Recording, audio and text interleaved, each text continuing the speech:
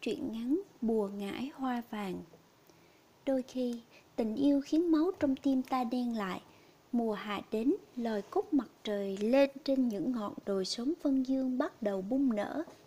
Những ngọn đồi trước cửa nhà ông bà toàn sỏi đá, chỉ có cúc mặt trời sinh sôi. Mùa hoa nở, mở cửa ra chỉ thấy một màu hoa vàng bát ngát. Mỗi năm cứ hoa cúc trổ bông, bà lại ngâm gạo nếp, xay bột rồi xay, Quý lấy lá chuối rừng về gói bánh ui. Bánh này còn được người ta ưu ái gọi bằng một cái tên khác hết sức trữ tình, bánh tình nhân. Người Vân Dương chỉ gói bánh tình nhân vào dịp Tết, bà lại không thế, bà gói bánh vào mùa hoa cúc trổ vàng các ngọn đồi. Bánh tình nhân bà treo lủng lẳng trước cửa sổ. Tháng tư trời nóng, bánh chống thiêu. Để khỏi lãng phí, bà ép Quý ăn thay cơm. Quý không phải con cháu của ông bà. Chàng sống ở ngôi nhà sàn dưới chân đồi. Quý rất thân với ông. Chàng là giáo viên tiểu học ở xóm Vân Dương.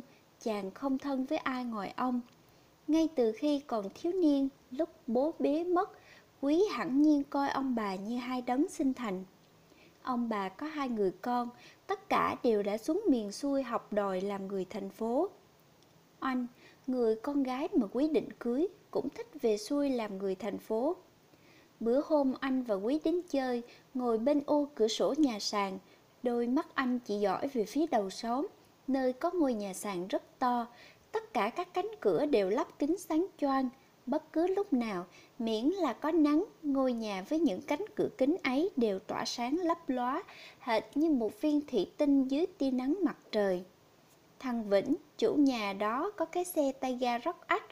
Mặc dù đường lên Vân Dương toàn dốc và khúc quanh, cái xe như đứa tiểu thư ỏng ẹo phun bụi mù mịt trên con đường đất đỏ, chưa được đổ bê tông, nhưng Vĩnh rất tự hào.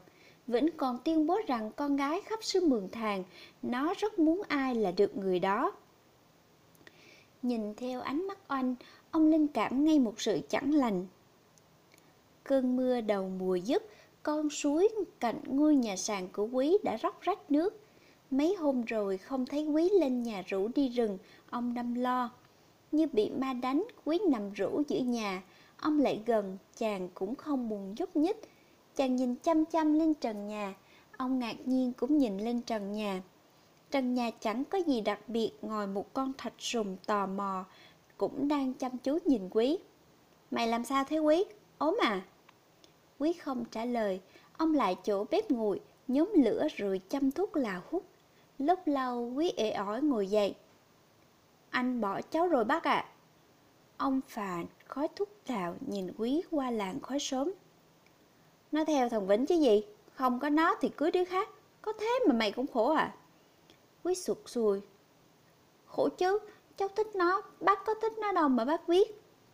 Ông ngần này tuổi rồi, tóc đã trắng đầu, bước chân chậm lại và trái tim đã thôi hồi hộp từ lâu. Nhưng thế đâu có nghĩa là ông không hiểu.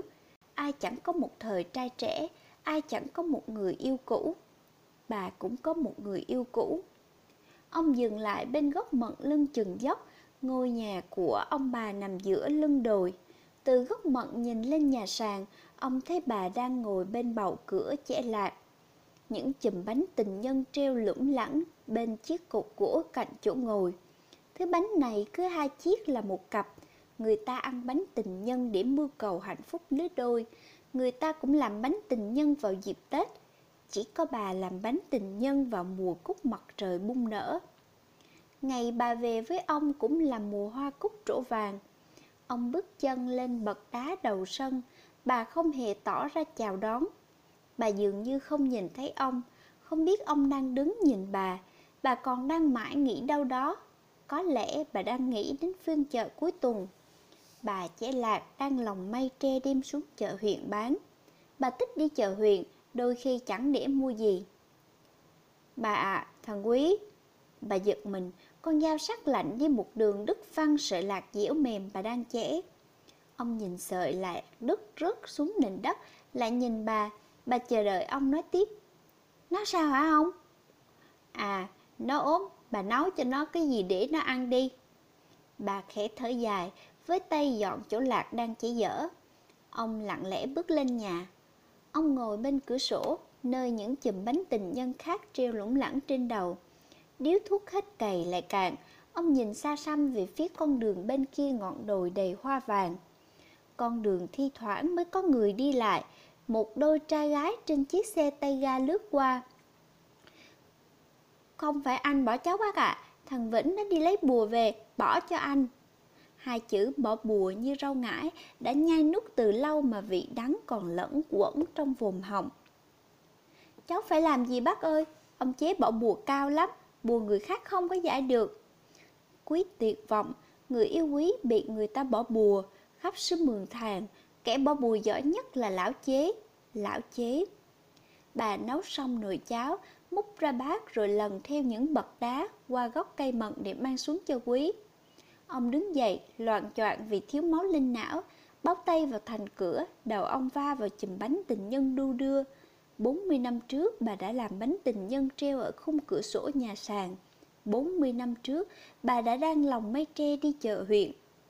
40 năm trước chàng trai tên Chức thầm thương nhớ người con gái xinh đẹp xóm Châu Yên. 40 năm trước người con gái ấy đã có người hò hẹn. Người ấy tên là Chế. Có tiếng Quý gọi dưới sân, bà mang lòng mây tre xuống chợ huyện từ sớm. Ông không đi rừng, nằm nghe tiếng chim cu gù từ đồi xa vẳng lại. Bác ốm à? Quý bước nhẹ chân trên nền sàn nhà gỗ mát lạnh, ông vẫn nằm im. Tiếng chim cu gù giữa buổi trưa mênh mông nắng gió vọng về. Ông không trả lời, Quý lại chỗ cửa sổ, nơi những chùm bánh tình nhân treo trên đỉnh đầu. Năm nay Quý không muốn ăn bánh tình nhân bà gói. Quý thất tình, Quý còn mãi buồn khô. Mày thương nó thế kia à? Nó dính bùa, theo người ta rồi, mày còn thương nhớ làm gì nữa? Quý nhìn xa xăm con đường bên kia đồi hoa cúc. Cái nhìn kia sao buồn đến thế? 40 năm trước hẳn lão Chế trai trẻ cũng từng ngồi bên cửa sổ nhà sàn và buồn đến thế. 40 năm trước ông bỏ bùa bà theo về làm vợ ông vô điều kiện. Ánh trăng đầu tháng hé đỏ trên đỉnh ngọn đồi trước nhà. Trong nhà bà tắt điện, chỉ có ánh lửa bập bùng đun siêu nước sắp sôi. Ngoài trời, ánh trăng trường ngang sườn đồi đầy gió. Thằng Quý nó ốm nặng ông ạ. Giọng bà buồn trĩu, ông khục khặc kho. Ông đâu ngờ mối tình đó làm Quý suy sụp đến vậy. Nó khiến trái tim già nua của ông đau buồn, hệt như trái tim Quý đã nhảy vào chễm chệ trong lồng ngực ông vậy. Ông thức trắng mấy đêm, cho đến khi ông đứng sát con suối chảy róc rách bên chân cột nhà sàn của Quý. Ông muốn cho Quý thứ Quý cần, thứ mà 40 năm qua ông đào sâu chôn chặt. Ông lặng lẽ bước chân vào ngôi nhà sàn. Quý đang ngồi bên bếp lửa. Ngày về với ông, bà cũng lặng lẽ bước chân vào nhà sàn như thế. Khi ấy bà là một cô gái đẹp. Bà đã có người yêu. Người yêu bà là Chế, chàng trai hồn hậu và chân tình. Ngày bà về với ông, bà mang thai đứa trẻ ấy. Đứa trẻ sơ sinh bên dòng suối, chỗ ông đang đứng đây. Nó không sống được. Bà đau khổ, bà như đã chết. Ông chôn đứa trẻ. Nó là đứa con hoang của mối tình oan trái. Nó sẽ không chết nếu mẹ nó không đi chợ huyện, không gặp chàng trai bỏ bùa yêu giỏi nhất xóm Vân Dương và cả xứ Mường Thàng, bị anh ta say mê rồi theo về vô điều kiện.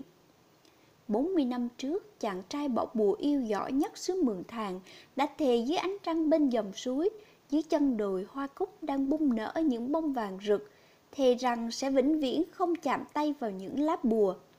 Chỉ cần người con gái chàng yêu nguyện ở lại bên chàng, họ sinh con và sống bên nhau đã 40 năm rồi. Nhưng chàng nào đâu biết, từ đó người con trai tên Chí kia đã trở thành tay bỏ bùa yêu giỏi nhất Mường Thàng. Ai muốn có người mình yêu chỉ cần gặp lão, ai muốn tìm lại tình yêu cũng chỉ cần gặp lão. Câu duy nhất mà ông hỏi Quý chính là: mày muốn đòi lại cái anh lại phải không? Hoa cúc mặt trời chưa tàn, khắp các ngọn đồi trước nhà vẫn còn lất nhức màu vàng rực. Trên con đường vắt ngang đồi, anh lỉnh kỉnh ba lô, túi xách quyết về xuôi học làm người thành thị. Ông gặp Quý trên cây cầu bắc ngang dòng suối. Lẽ nào 40 năm qua, thứ bùa yêu của ông đã không còn linh nghiệm. Ông đã vượt qua lời nguyền để giúp Quý níu giữ người yêu. Tại sao người vẫn ra đi? Hay thứ buồn ngãi của lão chế đã đạt đến tầm không ai vượt nổi? Hai bác cháu ngồi tựa thành cầu, nhìn hai ngôi nhà cô đơn, một dưới chân đồi, một ngang lưng đồi. Trên bậu cửa ngôi nhà lưng đồi, bà đang ngồi chẻ lạc.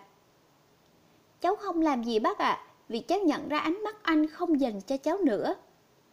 Khác với anh, ánh mắt bà lúc nào cũng buồn, cũng nhìn xa xăm về phía những ngọn đồi. Ông chợt nhớ đến một câu nói mà ông đã từng nghe. Đôi khi, tình yêu khiến máu trong tim ta đen lại.